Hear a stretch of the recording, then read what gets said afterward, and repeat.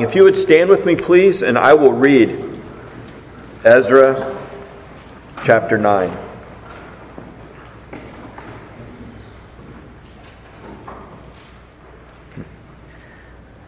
After these things had been done, the officials approached me and said, "The people of Israel and the priests and the Levites have not separated themselves from the peoples of the lands with their abominations, from the Canaanites and the Hittites and the Perizzites and the Jebusites and the Ammonites and the Moabites and the Egyptians and the Amorites. For they have taken some of their daughters to be wives for themselves and for their sons, so that the holy race has mixed itself with the peoples of the lands. And in this faithlessness, the hand of the officials and chief men has been foremost." As soon as I heard this, and I want you to listen, these next couple verses, listen to the personal first-person pronouns. As soon as I heard this, I tore my garment and my cloak, and pulled hair from my head and beard, and sat appalled. Then all who trembled at the words of the God of Israel, because of the faithlessness of the returned exiles, gathered around me while I sat appalled until the evening sacrifice. And at the evening sacrifice I rose from my fasting with my garment and my cloak torn, and fell upon my knees and spread out my hands to the Lord my God, saying, and notice how the pronouns change, "O my God, I am ashamed, and blush to lift my face to you, my God. For our iniquities have risen higher than our heads, and our guilt has mounted up to the heavens. From the days of our fathers to this day, we have been in great guilt. For our iniquities, we, our kings, and our priests have been given into the hand of the kings of the lands, to the sword, to captivity, to plundering, to utter shame, as it is today. But now for a brief moment, favor has been shown by the Lord our God to leave us a remnant and to give us a secure hold within His holy place, that our God may brighten our eyes and grant us a little reviving in our slavery. For we are slaves, yet our God has not forsaken us in our slavery, but has extended to us His steadfast love before the kings of Persia, to grant us some reviving, to set up the house of our God, to repair its ruins, and to give us protection in Judea and Jerusalem. And now, O our God, what shall we say after this? For we have forsaken your commandments, which you commanded by your servants the prophets, saying, the land that you are entering to take possession of it is a land impure with the impurity of the peoples of the lands, with their abominations that have filled it from end to end with their uncleanness. Therefore do not give your daughters to their sons, neither take their daughters for your sons, and never seek their peace or prosperity, that you may be strong and eat the good of the land, and leave it for an inheritance to your children forever. And after all that has come upon us for our evil deeds and for our great guilt, seeing that you, our God, have punished us less than our iniquities deserved, and have given us such a remnant as this, shall we break your commandments again and intermarry with the peoples who practice these abominations? Would you not be angry with us until you consumed us, so that there would be no remnant nor any to escape? O Lord, the God of Israel, you are just. For we are left a remnant that has escaped, as it is today. Behold, we are before you in our guilt, for none can stand before you because of this. This is the word of God for the people of God. Thanks be to God. Let's pray. Dear Heavenly Father, we just thank you for your word. That is a light in the midst of darkness. That is truth in a land of lies that is a lamp unto our feet. Thank you, Father, for giving it to us. It's in Jesus' name I pray. Amen. You may be seated.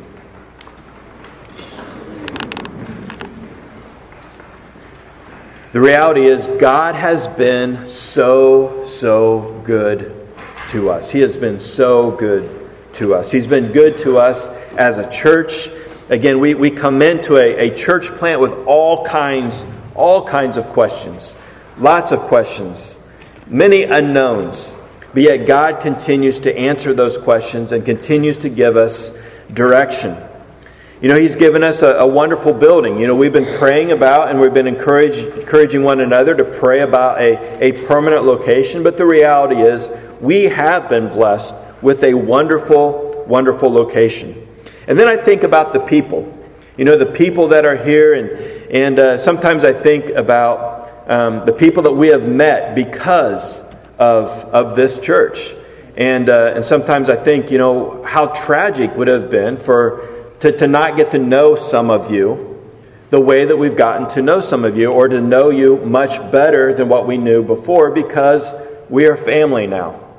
And what a blessing, and how good God has been to us to bring us together. But yet He's also been very good to us. He's been very good to us individually. He has given us salvation. Salvation. We live in a world that we see as decaying, as falling apart, and a world that has no hope. And God has given us salvation that is free. We don't have to earn it. We don't have to go out and buy it. He offers it to us as a gift, as Ray just shared with us from Romans. It's a gift. And from that gift, we do have hope, and that hope does give us a tremendous future. Again, just imagine being where you sit today and not know what happened beyond death. God has answered that. He's defeated that enemy. He's set it aside, and He's given us tremendous hope. But He's also given us tremendous purpose. Right? In our present, we have a tremendous purpose of why we are here. What are we to be doing? God has made that very clear. We are here to glorify Him. We have purpose. We don't need to ask, why am I here? And what is my purpose? And what is my value? God has answered those questions for us. So imagine this morning if we had a daughter. And I like to use my daughter as an example because I don't have one. But let's say that we had a daughter who wanted to be a missionary. And you guys were all involved, and we were raising all kinds of support to send our daughter to Africa. So you're sacrificing, you're giving of your time, your energy, your monies to our daughter so that our daughter could go to Africa. And the day comes and we send her off with a great celebration. She goes to Africa, and a month later you find out she meets a Muslim man and she marries him. What would you think about that? And what would your response be? And what do you think God's response would be? Because that's what's happening here in our text. You look at our text in beginning of verse 1, after these things had been done. Just think about what things had been done. God had stirred the heart of pagan kings and released His people so that they could go back to Jerusalem, so that they could leave Babylon and go to Jerusalem and rebuild the temple. And God had provided that and allowed that to happen. He'd equipped them. He enabled them to go. He delivers them. Basically, no accord of their own. God paves the way for them. They go back, and what do? They intermingle with the people of the land. And they intermarry and basically buy into the religions of the land. And as distraught as you would be over our daughter, imagine how distraught the Lord would be and how the Lord is. What follows in verses 1 and 2 is the description of a faithless people. the description of a faithless people. The word faithless is used, or faithlessness is used in the last sentence of verse 2. Some of your translations, in fact, your New King James, refers to it as the trespass of the people. And the New Living talks about the outrage. The outrage. Can you imagine the outrage that we would have with our daughter who went to Africa as a missionary for Jesus Christ and find that she would marry a Muslim man and take on his religion? We'd be distraught. We'd be outraged. We'd be appalled. We'd be shocked. There's three things here that really kind of describe or give us this description of a faithless people here. Number one, they did not live any different. They did not live any different from the people of the land. You look at the accusation here in verse 1. The people of Israel and the priests and the Levites have not separated themselves from the peoples of the lands with their abominations. They were just like them. If you showed up and you looked at how they were living their lives and the values and the priorities they had in their lives, you couldn't distinguish them. You couldn't tell that they had just been delivered by the Lord. That you couldn't tell that they were the Lord's people. The second thing is they were partnering with the people of the land. They were partnering with the people of the land.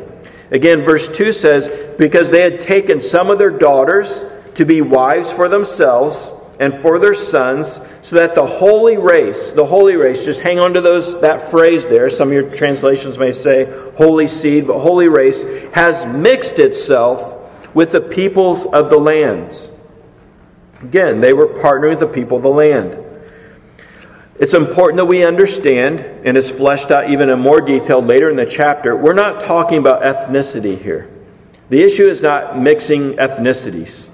The issue was mixing religion, mixing worship.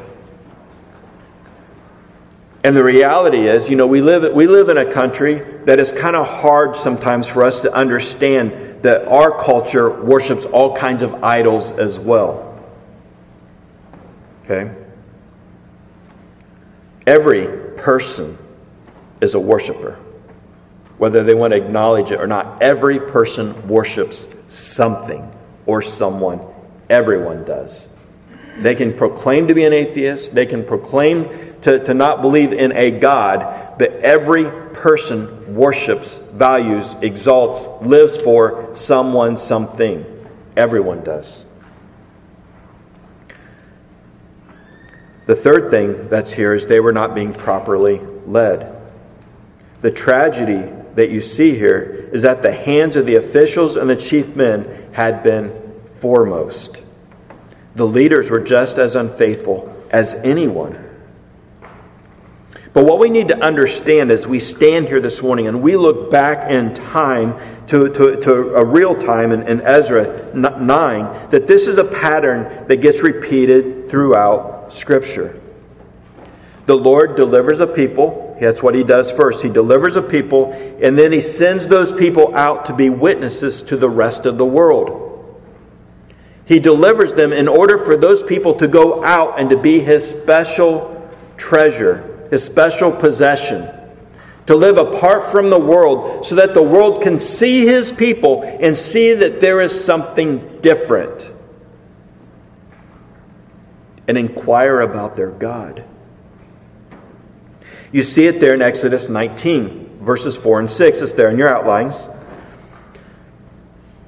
Where the Lord had said and told the people as they had just left Egypt and were now standing at the foot of Mount Sinai, you yourselves have seen what I did to the Egyptians, how I bore you on eagle's wings and brought you to myself. So the Lord has acted, He has delivered. Verse 5, now therefore, if you will indeed obey my voice and keep my covenant, you shall be my treasured possession among all peoples, for all the earth is mine, and shall be to me a kingdom of priests and a holy nation. So they were to be a people who were set apart unto the Lord. And you go back and you read through the Old Testament, and it's very clear the Lord desired to deliver a people so that people could again point the rest of the world to the true living God.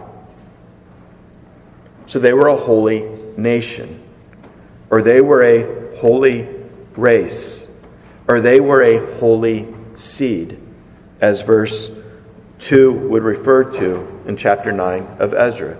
That's what he's talking about. You're mixing up the nation. You're mixing up the fact that you're to be distinct, you're to be different. You're compromising this witness. Again, this is a pattern throughout. We see it in the Exodus out of Egypt. We're seeing it now with the Exodus out of Babylon to Jerusalem here in Ezra. But you're also going to see it in 1 Peter 2. Dave, can you show us this next slide? You can turn if you want. If not, it's up on your screen. Where Peter reminds us that you are a chosen race, a royal priesthood, a holy nation, a people for His own possession. Why? Why have we been delivered? That you may proclaim the excellencies of Him who called you out of darkness, out of captivity, out of slavery, into His marvelous light. Look at this. Once you were not a people, but now you are God's people. Once you have not received mercy, but now you have received mercy. So again, it's the same thing as the people who were born in Egypt in all those years, and they were born into captivity. God had brought them out. God had delivered them out of darkness into light. He had set them free. Why? To be a treasured possession, to be a holy nation, to basically proclaim again the excellencies of our Lord. But look at verse 11. Beloved, I urge you as sojourners and exiles to abstain from the passions of your flesh that wage war against your soul. So Peter referring to us here also as sojourners and exiles. Do you see how this pattern just gets repeated throughout Scripture? God delivering out of Egypt. A people to again, be a light and a witness to the world. Again, God delivering out of Babylon to have His temple rebuilt in Jerusalem. To again restore that light for the world. And here we have in Peter being reminded that we too have been delivered and called out of darkness. And yeah, we too are still sojourners. We too are still exiles. We too have not yet reached the promised land. But we have a job to do. We have a responsibility. We are a holy race, a holy seed, a holy nation. We should be set apart and distinct from the peoples of the lands. J.I. Packer says it well here. I think that captures it. The body of Christ, called under the leadership of Jesus, its head, are to permeate and purify society and inject God's values, which are the true human values, into its life. Christ wills, therefore, to transform culture through the church's agency. And we do that by revealing Jesus. But we can't do that when we are no different from the people of the land. So again, the people of the Lord are to live distinctly from the people of the land. That's the whole point here. That's the underlying premise. So the question here would be, where might loyalty to the passions of your flesh, the culture, and the people of the land cause you to be faithless to the Lord? Again, as I was studying this text this week, that word just kept jumping off the text for me, at least from my ESV text. In this reference of when we live like the people of the land, the Lord would look at this, according to the last line of verse 2, as faithlessness to Himself, or as a trespass against Himself, or it's something that would be considered an outrage. An outrage. And we can hear the tractors getting fired up, right? So might there be areas and times when we live no different than the world? How we spend our time, how we spend our energy. It's getting to be less and less popular to set aside a time a week for us to gather together. Our culture begins to crowd out this time with all kinds of conflicts and activities. How we sacrifice to serve others? Are we distinct from the world in how we sacrifice ourselves in order to love and serve one another? How about how we respond to injustice? Are we distinct? Are we different from the world in how we respond when we're treated unfairly? How about how we treat or handle our enemies? How we talk about the news or world leaders or world events? How about our response to sin? Because that's where we go next. In verses 3 through 6, we find the response of a broken leader.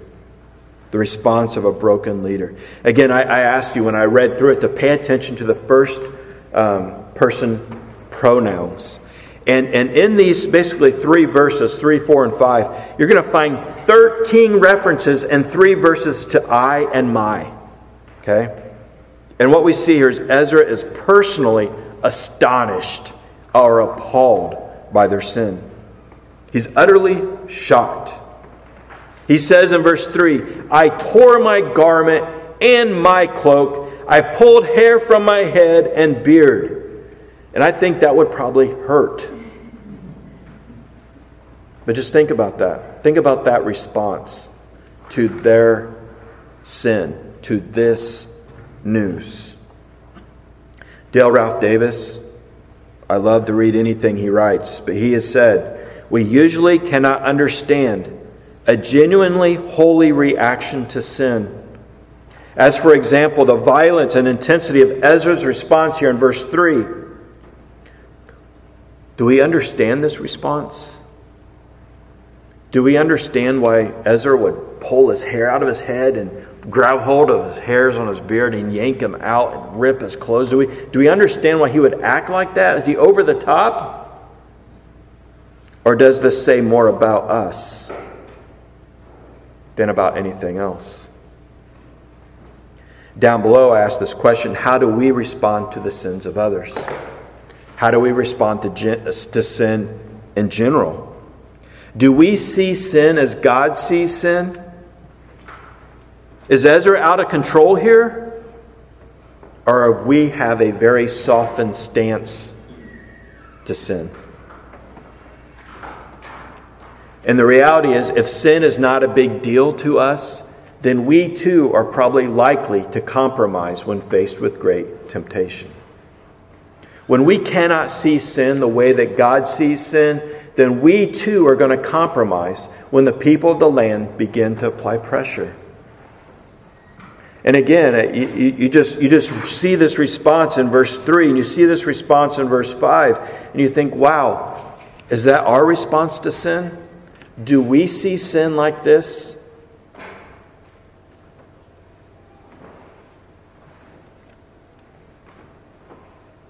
We're told in verse 4 that all who tremble at the word of God join him. All who tremble at the word of God. Do we tremble at the word of God today? Are we in awe of the word of God? Do we have a tremendous reverence for the word of God? Do we invest our time, and in turn, do we invest our lives in this word of God? Because those who tremble at the word of God join Ezra. And number 3, they're shocked. They're shocked. And I find it interesting how Ezra refers to the people here. They were shocked by the faithlessness of the returned exiles. Isn't it interesting? It doesn't say of these people who are intermarrying, or the people who had come to Jerusalem. He's shocked by the faithlessness of the returned exiles. Because that phrase, the returned exiles, captures a lot, doesn't it? Why were they in exile to begin with? For doing similar things. You go back and read in 1st, 2nd Chronicles, 1st, 2nd Kings. How did they even return? Because God in His tremendous grace and mercy enabled them to return. And this is what He gets.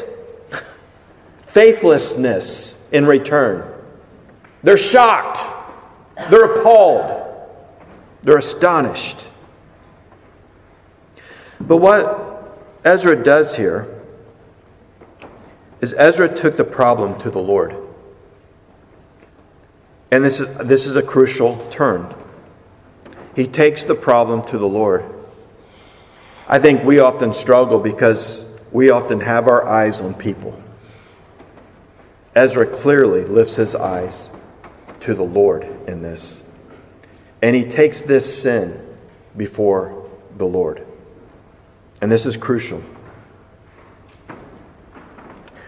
Do we find it as an opportunity to exalt self above others when we hear of sin? Well, I would never do that. I can't believe they did that. Did you hear what they did? Do we take opportunities when we hear about sin to exalt self above others? Or to humble self before the Lord? We could go one of two directions when we hear about sin. Ezra, when he heard about the sin of the people, it humbled him before the Lord. He took it before the Lord and it humbled him. He didn't take it before man and exalt himself. It humbled him before the Lord. There's several things at stake here, I think, when we take it to man instead of to the Lord. And that's the ability to see our own blind spots when we exalt self. Our own spiritual growth. We don't grow when we're exalting ourselves above others. And it also completely destroys unity in our homes, in our marriages, in our church. And I'll come back to that. So what Ezra does in response in verses 6 through 15 is he has this prayer. And we find the prayer of a humble man. The prayer of a humble man. Because again, as I asked you to focus on how these pronouns change. He's personally appalled. He's personally shocked. But what he does in response is he turns to the reality of us and we. In fact, in these 10 verses, 6 through 15, our, O-U-R, our, and we, and us is mentioned 40 times in 10 verses. Don't miss Ezra's emphasis here. And that emphasis is this, number one. Recognize our identity, your identity, my identity. Recognize our identity lies with faithless people and not with a holy God.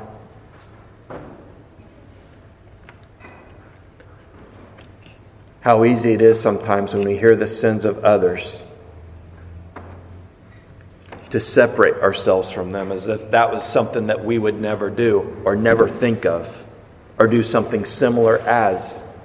When we separate ourselves from that, who are we setting ourselves up with? A holy God who doesn't do anything like that. Ezra identifies himself very clearly here with this faithless people. We, our, us. In fact, he says there in the beginning of verse 6, I am ashamed and blush to lift my face to you, my God. He basically starts off this prayer with this, I am unworthy. I am unworthy. Ezra doesn't run to people to talk about people. Ezra doesn't look to the Lord and say, Lord, do you see these people? Ezra sees their sin, goes to the Lord and says, I'm even ashamed to come before you. And I blush at the thought of it and the reality of it. I am unworthy. It's an interesting place to start, isn't it? With other people's sin. Latter half, he says, our iniquities have risen higher than our heads. When your iniquities are higher than our heads, what's happening? We're drowning in our sin. We're drowning in our sin. Ezra may not have gone out and intermarried with the people of the lands, but he recognizes, we're kind of all in this together and we're drowning in our sin. Latter half of verse 6. Our guilt has mounted up to the heavens. Our guilt has mounted up to the heavens. Our guilt knocks on heaven's door. Do you think heaven is aware of our guilt? Ezra said, yeah, because it's mounting up to the heavens. We can't hide this. In verse 7, it's interesting what Ezra says here. And for our iniquities, we, again, he doesn't separate himself at all. For our iniquities, we, our kings, our priests, have been given into the hand of the kings of the lands. And look at this. To the sword, to captivity, to plundering, to utter shame, as it is today. He knows the price of our sin. We know the price of our sin. You know, as Christians, if we're trusting in Jesus Christ to bear the wrath of our sin, as was talked about earlier, you know, we shouldn't go around as Christians carrying guilt of our past when God has taken that guilt and placed that on Jesus. However, I do believe that we can be helped by the memory of sin in our past. And what I mean by that is that, you know, the sin in our past ought to humble us. It ought to humble us. And it also ought to remind us, the sin in my past, the sin in your past, the memory of it ought to remind us that sin is costly. The guilt, the shame, Jesus bore for us. But the memory, I think there's some redeeming quality in a memory. Being humbled by it, but also being reminded, sin is costly. Sin is costly. And that's what Ezra is pointing out here for us. So the first thing, again, that Ezra does is he recognizes his identity with faithless people. The second thing he does is he moves on in verse 8 to reflect on God's kindness to us.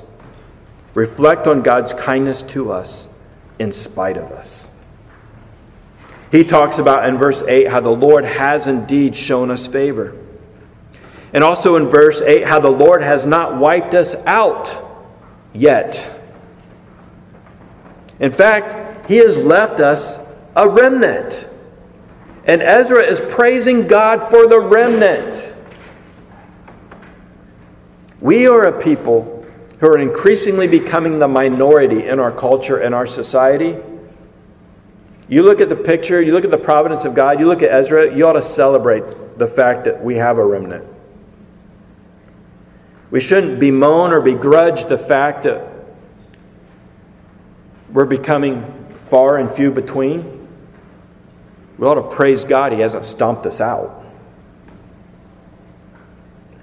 Because the fact of a remnant is really the result of judgment.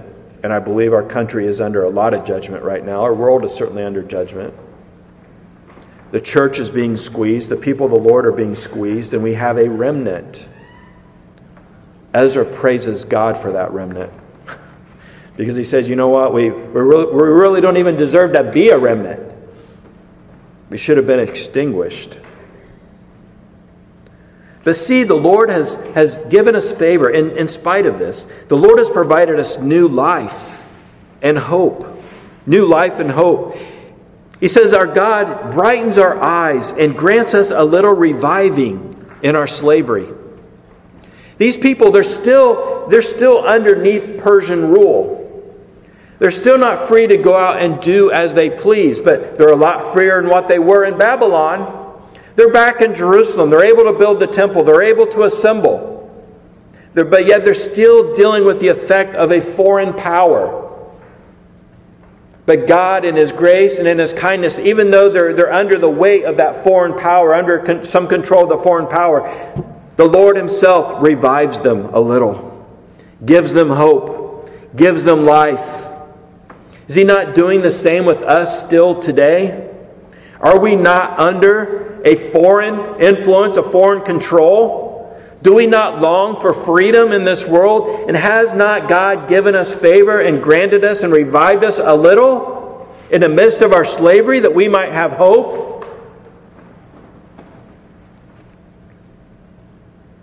We are slaves, he says in verse 9. We are slaves. But look, our God has not forsaken us in our slavery.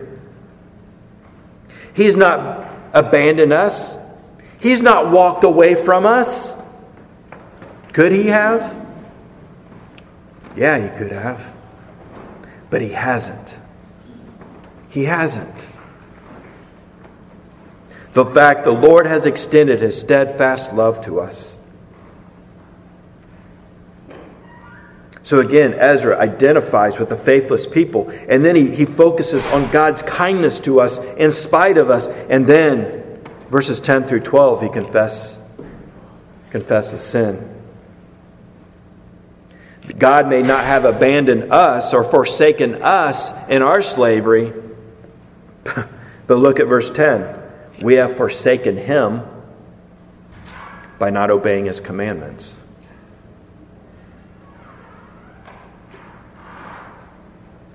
In effect, he's saying we have spurned this kindness. God has granted us so much kindness, so much favor, but we've spurned it. We've forsaken his commands because we were warned. We were warned. He told us, the land you are entering to take possession of it is a land impure with the impurity of the peoples of the lands, with their abominations that have filled it from end to end with their uncleanness. Can the same thing be said of our land? Is not our land filled with all kinds of impurities? Has not the Bible warned us also not to partnership, not to have fellowship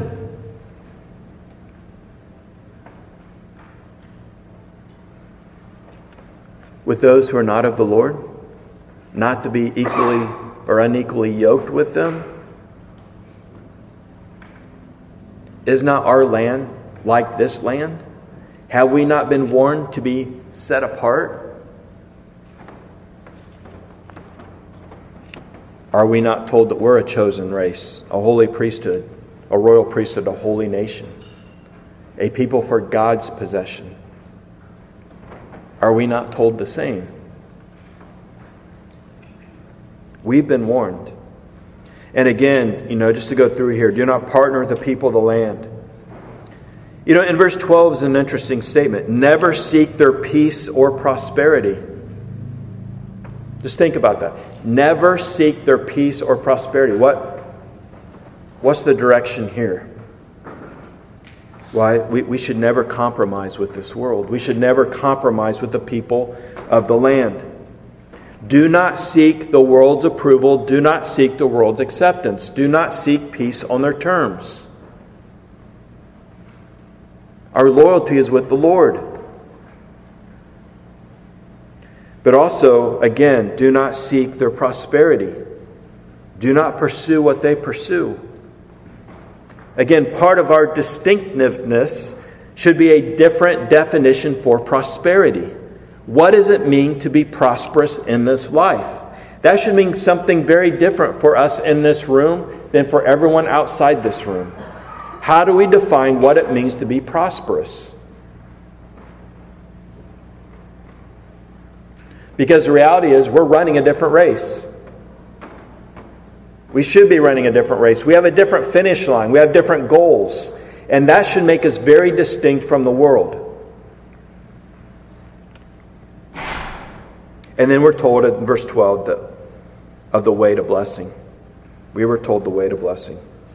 We want to be blessed. We want to live right before the Lord. He tells us here, be separate from the world. You're not running a sprint. You're running a marathon. A marathon that will impact the generation to come.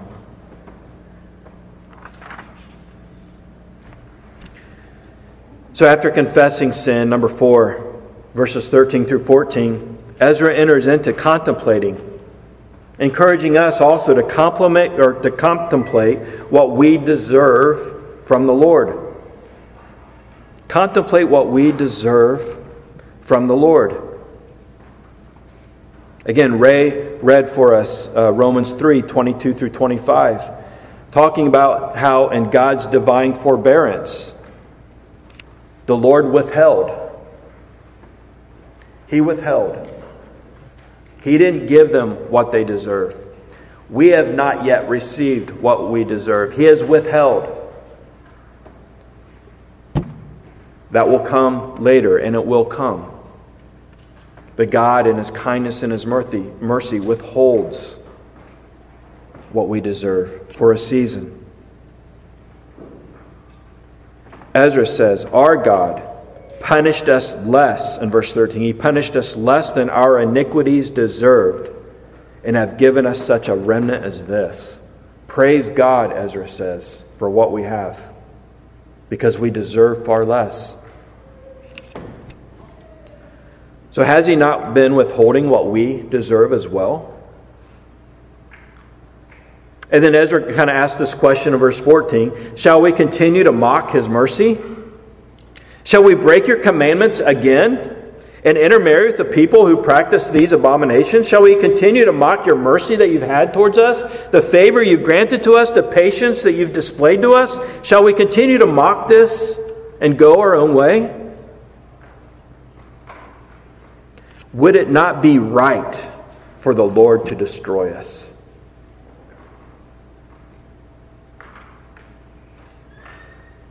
To a certain extent, I think Ezra here is somewhat amazed at God that He is showing so much constraint. Do we show as much constraint with one another as what the Lord has shown to us?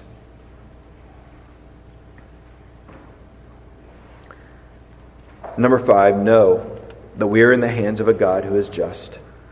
Verse 15 says, "O Lord," after Ezra identifies, again, he identifies with faithless people. He reflects on God's kindness in spite of us. He confesses his sin.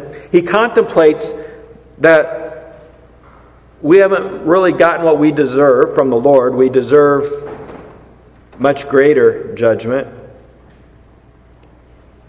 And then verse 15, "You are just, for we are left a remnant that has escaped, as it is today. Behold," look at that last line, "we are before you in our guilt." Ezra is not about them and me. Our guilt. "For none can stand before you because of this." None can stand before you because of this. Again, we need to know that we're in the hands of God who is just.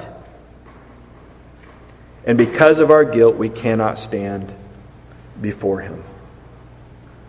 Hence, my challenge really for this chapter, remember who can stand. Who can stand?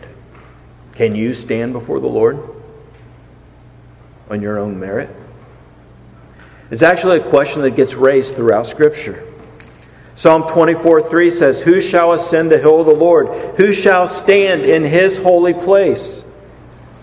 This is the one who can stand. He who has clean hands and a pure heart. You have clean hands and a pure heart this morning? Raise your hand. We're going to need someone with a pure heart and clean hands, aren't we? Someone that come and stand in His holy place for us. Psalm 131-3, "Out of the depths," he says, "I cry to you, O Lord. O Lord, hear my voice. Let your ears be attentive to the voice of my pleas for mercy." Again, I love that verse. Every time I read that verse, I'm reminded, what is the one thing that we ought to always pray for? Mercy, mercy, mercy. Because we need mercy more than anything else in life. We need mercy. "If you, O Lord, should mark iniquities, O Lord, who could stand?" Who can stand? Malachi 3:2, "But who can endure the day of His coming? and He is coming. Who can endure that day? Who can stand when He appears? I want you to turn now to Revelation chapter 6. And again, I told you that these themes carry throughout Scripture.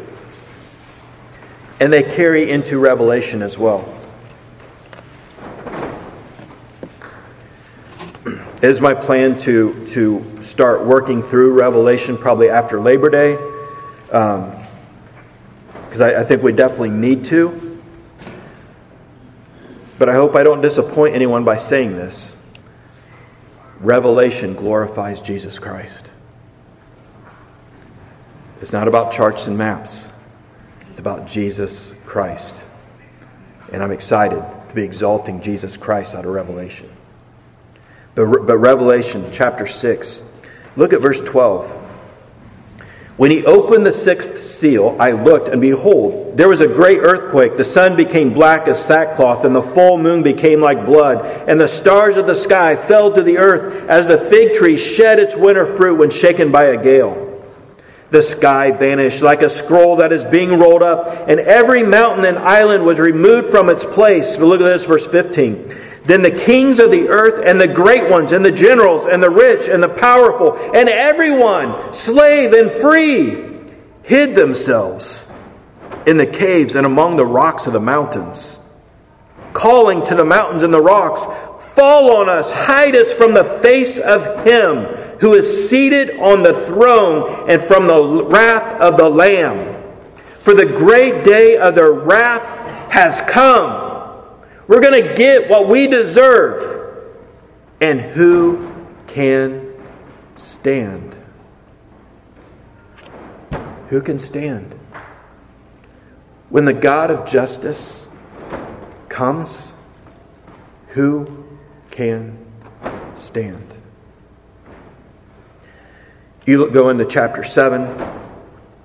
Much has been said about this as far as the 144,000. It's really John's way of capturing, or the angel revealing the revelation of Jesus, capturing how the people of the Lord are being assembled in a way to reflect with the numbers, the tribe of Israel, the church. Verse 9, after this I looked, and behold, a reflection back in the verses before it, a great multitude that no one could number, from every nation, from all tribes and peoples and languages. And what are they doing? Standing before the throne and before the Lamb, clothed in white robes and palm branches in their hands, crying with a loud voice, salvation belongs to the Lord, or to our God who sits on the throne, and to the Lamb. Verse 13. Then one of the elders addressed me, saying, who are these clothed in white robes? Do you know who these in white robes are? You go back up in verse 9. These in white robes are the ones standing before the throne, before the Lamb. Who are these clothed in white robes? Where have they come? Verse 14. I said to him, sir, you know. He said to me, these are the ones coming out of the great tribulation.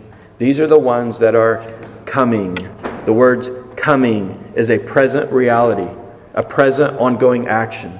He's not saying these are the ones who will come. These are the ones that are coming. It's very distinct, very direct. And John is telling us here, as John speaks to the early 7 churches, that people that are coming out of the tribulation, people coming out of this life, people coming out of among the peoples of this land, people that have separated themselves from this world. And it's not easy. It is hard. The people coming out of this great tribulation are the ones who will stand before the throne. Why?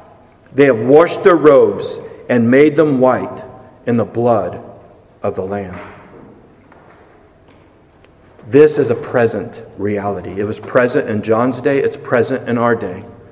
These are the ones coming out of the Great Tribulation. And the only reason they can stand is they have washed their robes and made them white in the blood of the Lamb. That's how any one of us is going to be able to stand before the Lord. Not on your merit, not on my merit, but on what Jesus Christ has done for you and what Jesus Christ has done for me. Period. That's it.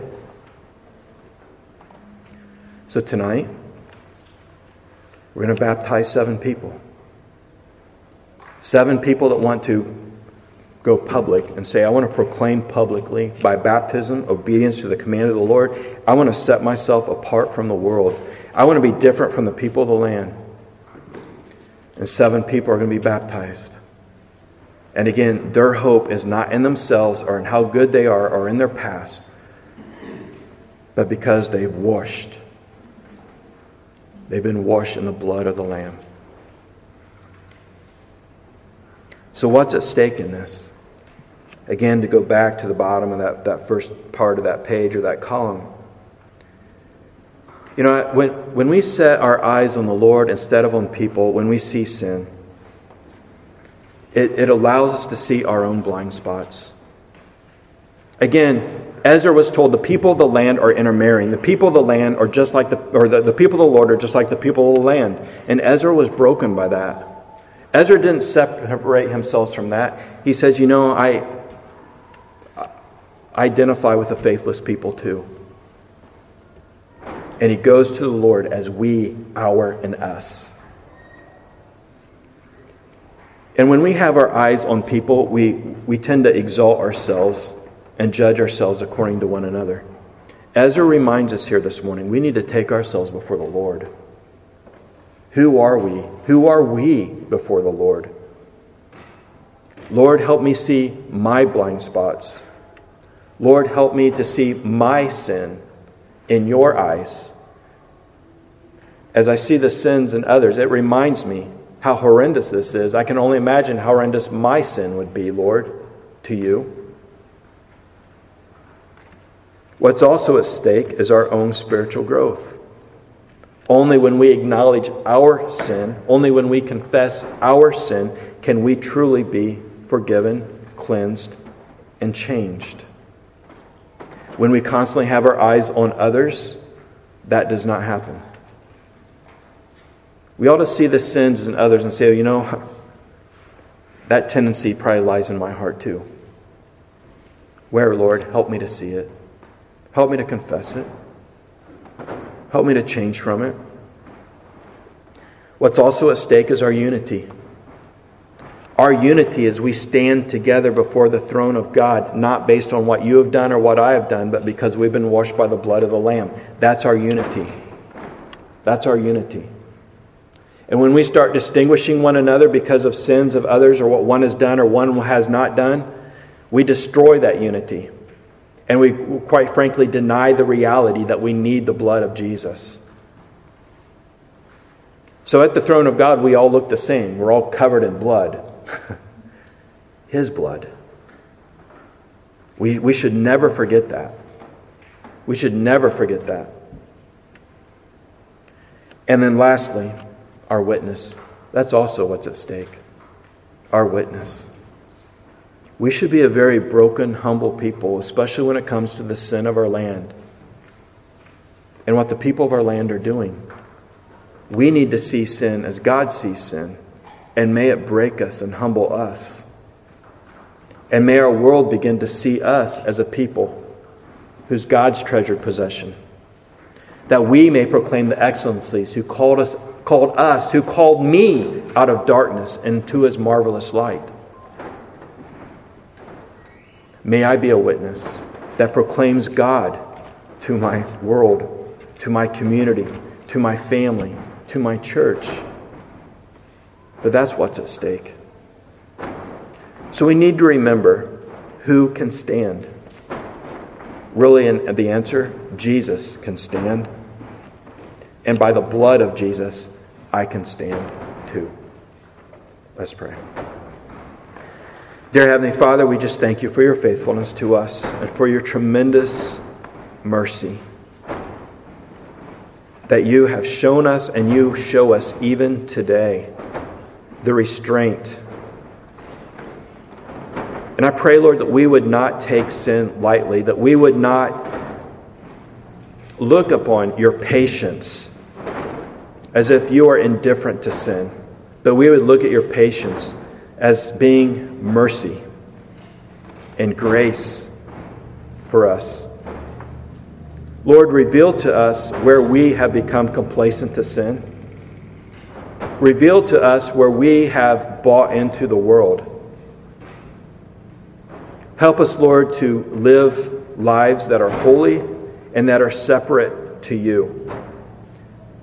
Help us live lives, Lord, that are running a different race as we seek to glorify you in all that we say and all that we do.